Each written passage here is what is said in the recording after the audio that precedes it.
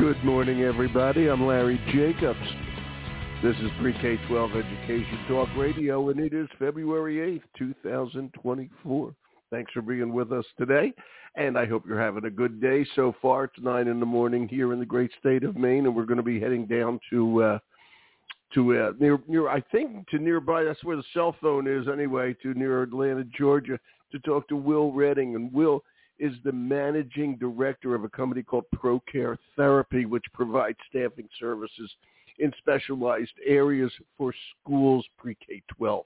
And Will has some great information on which states have the highest needs these days and other such facts. He's got some great statistics, and he's going to give us his insights on what's going on in this area, which is a challenge for every school district in pre-K-12. Let me clear my throat, and I will be right back. Pardon me for coughing in your ear. I tried to make it a little bit less so. All right. Before I bring Will on, I just want you to know we're going to archive the show over at our home website, which is the home website of our American Consortium for Equity in Education. That's over at ace-ed.org, ace-ed.org. Everything we do over there is free for all of you. Check out our magazine, our online journal, which is called Equity and Access, Pre-K-12. You'll enjoy it. All of our podcasts are over there. You just click on whatever interests you and listen away, plus a ton of other information, particularly about our equity awards in pre-K-12. And you might want to think about nominating even yourself, your colleagues, your school, people you work with, vendors, et cetera, et cetera. So please check it all out. It's over at ace-ed.org. And without further ado, let me bring on the one and only Will Redding. And here he is. Hi, Will. It's Larry here. Hey, Larry. How you doing? I'm fine. Well, was I right? Are you down in Georgia? That's correct, yeah. So we're here at Atlanta, Georgia office. We actually look out and see the Braves Stadium right behind us. So very cool spot here. So you're in Milwaukee or Boston. Get it? You're too young. You're too young. No, definitely not. I'm actually grew up a huge Cubs fan, but hey, being all the way up there in Maine. So yeah, being up there in Maine. I hope the weather's good for you. We'll almost hit 60 degrees today. Yeah, actually, we hit 40 yesterday, which is extremely warm for us. Yeah, and of course we are snow covered. I live in southern Maine, but of course we are snow covered. But the streets aren't or anything like that, just the lawns and all that sort of stuff. But it was amazing to have 40-degree weather yesterday. I got to tell you. Are you from Chicago? No, so family is from basically all around the Indianapolis area, southern Indianapolis, as well as a little bit on the northern side. My dad, I think going out through high school, he had to deal with his I think his like sixth period teacher in social studies that if he got his work done, he could jet out early, jump on the train, and get to a day game at Wrigley. So That's just how he was brought up. But yeah, I love going there.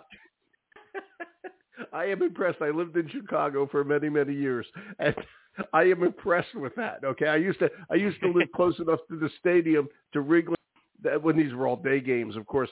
At like 1 o'clock, I could decide. Yeah, I'm going to go to the game, and I would get on the subway, and get 5 steps down, and I was right there at Wrigley, and it was a great way to see ball games. But no, 100%, nothing better. That's good stuff. And well, you're stuck with Atlanta now. That's okay. That's good. How the Falcons? No, I'm just kidding. You forget it. Yeah, we won't get into that. Not great. Yeah, it wasn't a good Super Bowl for you guys. We played years ago, whatever it was. Okay, do you remember that? No, I do. Yeah. So, not a Falcons guy either. I'm a Colts guy. All right. Maybe we should go. Yeah, Indianapolis. That makes sense. Okay, very good. We're getting here. Okay, this is good stuff. Will. Okay. Well, let's talk about education. The changes for sure. Sports. Yeah, all day. All right. I got to ask. Okay, I don't want to start here. Will, you're managing director of ProCare Therapy. All right. So basically, you're the boss. Let's put it that way. Okay. And tell us about whatever your title is. You're the boss. Okay. So tell us about the company. Okay, and brag a little. Do whatever you want to do. How you work, all that sort of stuff, and then we'll get into all these details. But brag away, my friend. Yeah, of course. So ProCare Therapy. A lot of educators. Yeah. Yes, sir. ProCare Therapy. So we help find educators within both general education and special education, and help staff school districts across the nation. To be honest, when I first came in the field, I had no idea it even existed. But one of the coolest things is when I started interviewing and I got into this field, I realized, like, hey, this is a sales company, but we're not pushing a product here. Like, we get to help we get to connect and build relationships with schools and with these educators and help them find positions and careers that they want to be in. And it's one of the coolest feelings to know that, yes, we're a sales company, but our impact goes much farther than that. It's not a product.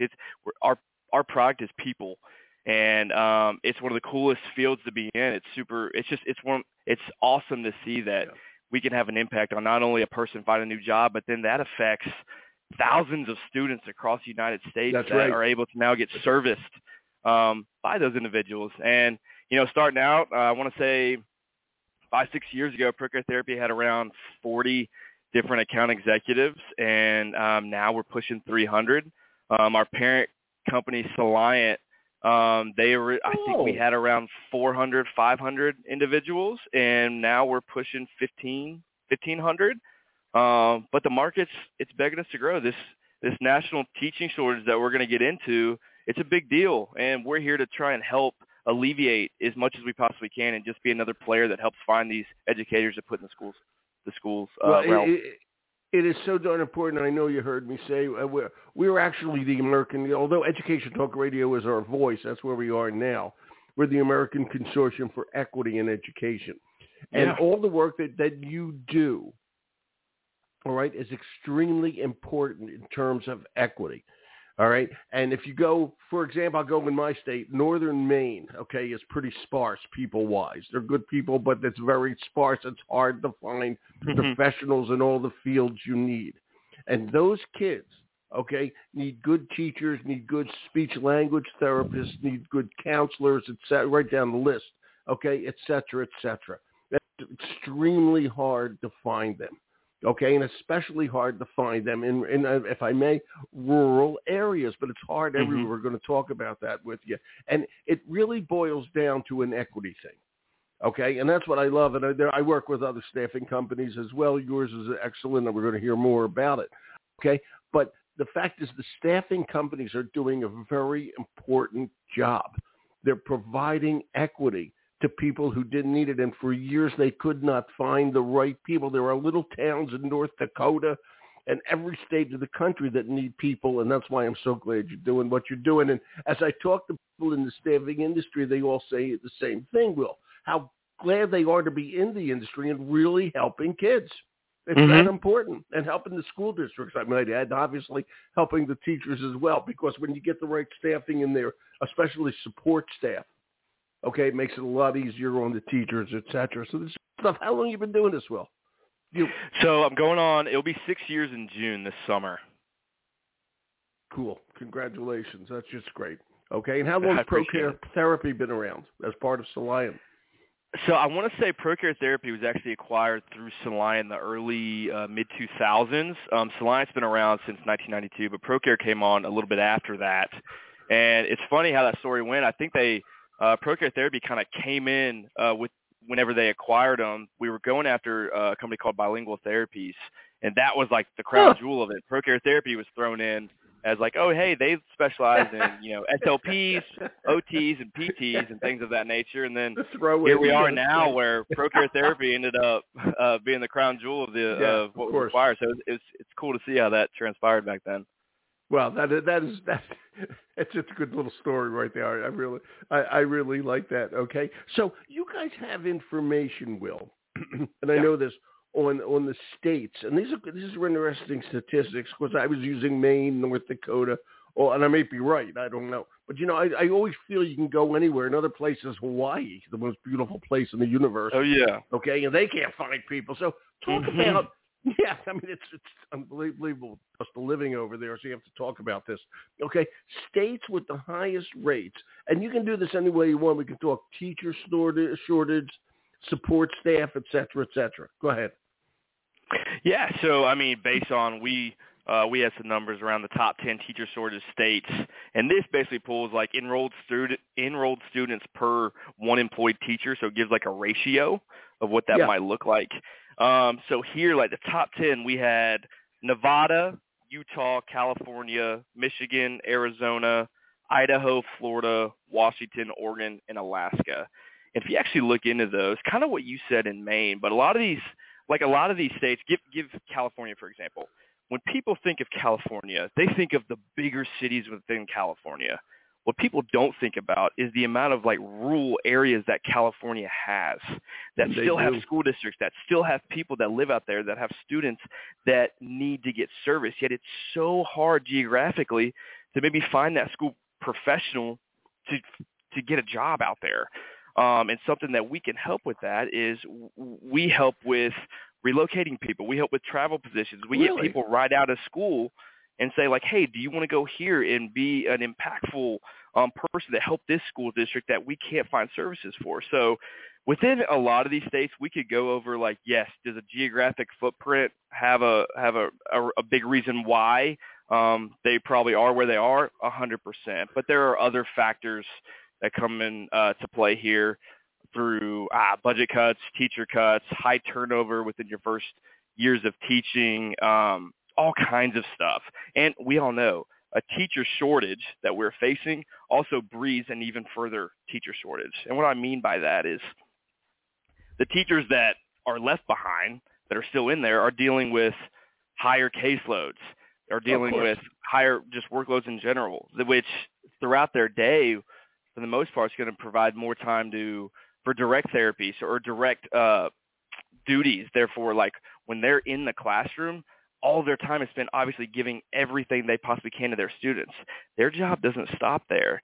They then have to go home and go over report writing. They have to communicate with their colleagues, teachers, SLPs, OTs, psychs, anybody that's on the current IEP for the student. They have to communicate with parents. They have to set up lesson planning. They have to grade.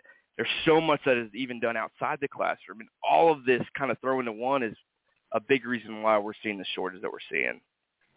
And with ProCare, excuse me, I don't know why my throat's like this morning. I live in Maine, that's why. Okay, but it's winter, that's why. Okay, but no, seriously, are you when ProCare goes in, and particularly your division, and I don't know how it's all set up, but are you looking for? Because you keep using the word teachers. And I keep using the word support staff. And I went over to ProCare's website today, and the jobs I see here on this purple board are kind of support staff, and I see one that says general education. So when ProCare works, are they particularly looking for general ed teachers, whatever they may be, just a teacher, okay, not just a teacher, but a teacher, or are they looking for the support staff, the sign language interpreter, the physical therapist, the school social worker? You can go right down a whole list here. Okay. Where's your sweet spot, if there is one? So when we first started, our sweet spot was the reason we have therapy on our name. It was our therapist. So it was our speech language pathologist. It was our physical therapist. It was our occupational therapist. That was kind of how we got into the space. But after we got into space, we realized there was so much more in school that we could help through general education staffing, whether that be through special education staffing, support staff through interpreters, teachers of the visually impaired, school psychologists, or even now where we're seeing such a large growth in need of paraprofessionals or one-on-one nurses to be paired within students to help them get through, different classes throughout the day due to, different behavioral movements throughout where we're seeing a lot in students nowadays. So it's grown over time. It didn't originally start out that way, but we are here to help a school district find a professional, an educator in any way that we possibly can. Yeah, by the way, everybody, if you're listening, you can see I have it linked here. If you want to check out the website, it's really interesting. Will, I want you to do me a favor. Go over that list of where the need is greatest, the states where the need is greatest, okay, and how recent is that? And go over it a little bit slower so people can hear that. I thought it was kind of interesting, but I couldn't get it all down when you said it the first time. Just go over it a little slower, please. Yeah, no, of course. So the top 10 states with teacher shortages. So we had Nevada that has a ratio of, it looks like 24 students per one employed teacher. And then we got Utah. We have that's 22 students per one employed teacher. California, same, that's actually 1 to 21. Michigan, 1 to 21. We got Arizona at 1 to 21. Idaho at 1 to 20. Florida at 1 to 20. Washington 1 to 19. Oregon 1 to 19. Stop right there. When you say that, are you saying there's one general ed teacher for every 22 students? Is that what that means as an example? Yes, 100%. Okay. Now I have to ask a funny question. Is that bad or good? So it really depends on it depends on the classroom. There's so much variety in there. So obviously, if it's a 1 to 20 and it's strictly a general education classroom that might not have different students that need a little bit more support, it's probably not as hard, I guess, for the teacher through classroom management. But at the same time, if you have different students in there that might need a little bit more support and you're the only teacher there and you don't have a co-teacher, you don't have a paraprofessional, you don't have more support to help you, it's going to be tough. Yeah, so it really just depends on the environment that you're in. So as you go down this list, okay, and I'm just curious about this, does it ever get to a point like where it's one teacher for 30 or one teacher for 40 or anything like that? In some places, yeah, I would imagine so. This is more just averages. So obviously, if in Nevada, if it's 24, there's going to be numbers that's bringing that number up, and there's going to be numbers that's bringing that down to the average that we are that we're seeing here. But yes, now there are states that have regulations out there that like, hey, like a caseload can't exceed this number, which obviously is put into place to help. But no, my wife's a teacher. She's an elementary education teacher. Nice. Been a teacher for. She's in her 6th year, and nice. her Thank caseload. That's good. Thank her. Yeah, no, of course. What I see that she does, it's insane. What a teacher, everything that they have to do to prepare. But man, they have an extreme passion for it, and they're you got to be able to help these students and not the workload that's put on you. But their room, the amount of students they have, it fluctuates throughout the year. But I mean, she's had years where she's had 18. She's had years where she's had 28. So it just all depends on how many students they have coming in or leaving, or what the grade level under you looks like, and all kinds of stuff. You know, I'll tell you a funny story. You can tell your wife this, and everybody listening. I've said it a couple of times before. Okay, when I was a kid in elementary school in the 1950s, all right, my teacher decided each of us would play, when she was teaching U.S. geography. You're going to love this. We were a state. I mean, I was the state of Louisiana as an example, and she would make up human maps. You know, we'd stand next to each other. We were a bordering state, that kind of a thing. And I remember, and when I was a kid, this is just before Alaska and Hawaii, I'm sharing my age here, okay, became states. Okay, so there were 48 states, 48 stars on the flag. All right, there were so many kids in the class that my teacher, this is in Philadelphia public schools, my teacher had to assign one kid Alaska and one kid Hawaii. Because she had, tell your wife this, she had, I never realized that till I was older, 50 kids in the class. 50 kids. That is just insane to me. Okay. Kudos to your teacher nuts? for. Is that nuts? I think that's very high, especially when your teacher is having to engage with all the students in the singular classroom. When, like, say, an SLP. Now, keep in mind, okay. There was no such thing as, in those days, speech language pathologists, school psychologists. Special ed hadn't been invented yet. Okay, there wasn't an occupational therapist or a physical therapist within the next 45 miles of my school. Yeah. All right. Yeah. And there were certainly no kids who were visually or hard of hearing impaired. And that was all wrong. Everything about when I was in elementary school was wrong. Okay, but that's the way it was. You know, and I always think of that as we talk about shortages today and the needs we have today. Okay, I go back and think about that. Man, how did we all ever learn? How did they all ever teach? Who the hell knows? Way back when. Unbelievable. And this is Philadelphia public schools. I'm not talking about a one-room schoolhouse in 1843. Oh, no, definitely not. Yeah. I'm a little younger. Okay, but it's just so funny. And, the needs today have changed so much. And if we don't get these needs together and get the right teachers in there, okay, which brings me up with another question about ProCare. Are you guys looking to literally place a teacher physically there, or do you work a lot with teletherapy, that type of stuff, as you work with all the therapists, et cetera, and the specialized teachers? How's that work? Yeah, no. So we do go both. We have a teletherapy platform that we started. I want to say it was back in like 2015. Just as we were trying to lean into the future, be innovative with our teletherapy platform on how caseloads are managed from a work-from-home model, because that's going to attract more teachers to stay within the education field and still be able to provide services to students all across the United States.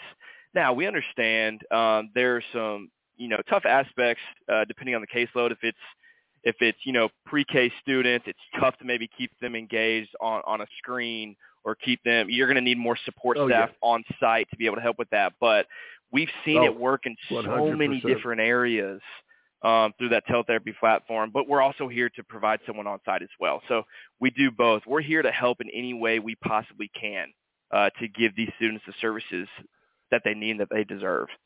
And I just want to ask you, I'm going to just pick California, okay? California is a beautiful state, okay? They had lousy weather this week, but 99% of the time it's a beautiful state, okay? Yes, sir. And, and it's huge, and they have real rural areas, especially up north, out in the eastern California, et cetera. They need people. How are we doing, and how do you guys do in terms of finding people, educators of all sorts and varieties, to work in those rural areas and literally move there? How are we doing on that? That's very interesting to me. Yeah. Yeah, no, I would say ProCare therapy. I mean, California, I think, is our number one state. I think that's where we do our best in. Now, at the same time, that's just with the amount of school districts that we work with, the amount of candidates that we have placed there. But it's a huge area. I think there's a stat out there that we might service 10,000 different candidates out there currently on assignment, but in reality, it's like we're only able to service that's almost less than 2% of the school districts even out there. So though it's huge for us, and we find a lot of success in finding individuals to go work out there, it's a monster. It's huge. So, but that just shows us that we need to go even deeper. We need to specialize even more. Like one of our biggest priorities going into 2024 is how can we cast a wider net on our geographical footprint? How can we find more AEs contact certain areas that might not be contacted as much? How can we help these rural districts more? How can we pull from these bigger cities to make sure that they're not dominating the education market? How can we get that person out to the rural area? We've found a lot of success in that. We've also found a lot of challenges in that. It's tough to talk to someone and be like, hey, can you move outside of San Francisco? Can you get out to more of a rural area? Can you move to, I don't know, can you go from Sacramento to out to northern or Wheatland, California? Can you go to Sissaquah? Can you go to Northern California? There's different areas that have a high need that helps in the teletherapy world, where we can push those services to help, find individuals that might be in these populated areas, still give the services. Yeah. But at the same time, we're doing our best to relocate them, provide different reimbursements to get them out there where we can be a service to. It's so complicated these days, and so much stuff. What do you find? This is an interesting question. What do you find draws a teacher these days? And this is interesting, post-pandemic. I'm just going to use this as an example, to a rural area. Okay, I have to say a rural area, if I may. I'm not sure of this. Usually, I can only speak for here. Usually has slightly lower salaries. Okay, the tax bases are usually a little bit less. That's the reason for that. Okay, which isn't right, but that's the way it is. So, how do you draw somebody out there to a rural area? And I love this because I live in kind of although I'm 45 minutes from Portland, where I live is fairly rural. It's interesting. Yeah, so I remember when we bring in different account executives to train, and we're talking about going over like salaries or hourly rates. Usually people are so scared to talk about money because half the time when jumping on a call with somebody, they're like, oh, the reason they're leaving their job is because of money. when 90% of the time it's not that. It's very much the support that they have around them, the atmosphere that they're in, the people that they work with, the caseload size, the workload, the voice that needs to be heard. Like, all of those play a role. And more than not, if I'm able to get someone on the phone and they're in like a huge district and I can relocate them to a rural one, half the sell is, hey, it's going to be smaller. You're going to have more of a tight-knit family feel. So I'm able to have less bureaucracy. That's one thing. I can tell you that much. Yeah. Oh, the bigger you get. I mean, you're cutting through this red tape, to cut through the next red tape, to cut through the next red tape, and then you're back at the red tape that you cut the first time. So it's tough, but we've found a lot that money is not necessarily the driving force. Yes, it plays a massive role. Do I think teachers should be paid more? Yes, they should. Oh, of course. But at the same time, there are so many different aspects of that job that play a role in whether someone wants to be there or not.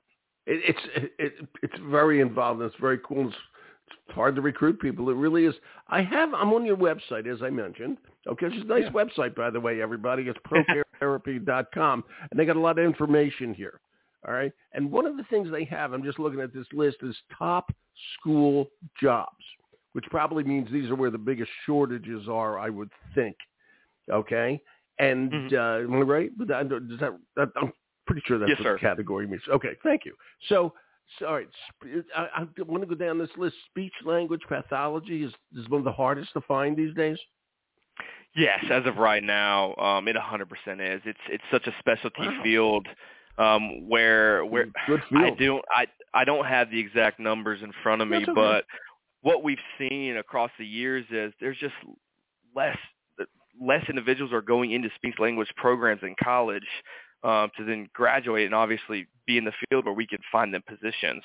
So it's getting tougher and tougher to find, but they're also like, that's the best one. That's our bread and butter. Like SLPs, that's where we started. That was the first discipline that we really got into. And we need to go after the toughest positions to fill because that's where we can provide value to these school districts, and we understand that. Absolutely. Okay, and this is very, very interesting to me. The other thing is, and I don't understand, a school occupational therapist. I know what an OT is. What's a COTA? COTA. COTA. So that is a certified occupational therapist assistant. A COTA is there. They need to be supervised by the OT. But they're there to help a lot with the daily activities as long as they have that supervision. They're not the person that gets to, sign off any reports, IEPs, anything like that, but they can help with the daily items that an OT would have to, the duties that they would have to provide. Yeah, and then just going down this list, I find it very interesting, and I found this one interesting. And again, it's a shortage that always surprised me: is school nursing. Do we have enough school nurses these days? It's a little further down on the list, but So that's one that it's crazy. It really depends on. I think there's more of a need depending on where you're at in the United States. It's very interesting. I would like to maybe even dive a little bit deeper into that, just because, like growing up, I had in Tennessee. I went to school originally in Tennessee. We had a school nurse in every school building that I was in. Yeah. Then I moved to Georgia, and it was less prevalent. Like I didn't see it as much. And then now being in this space, it's like pockets of the United States, depending on where you go to school.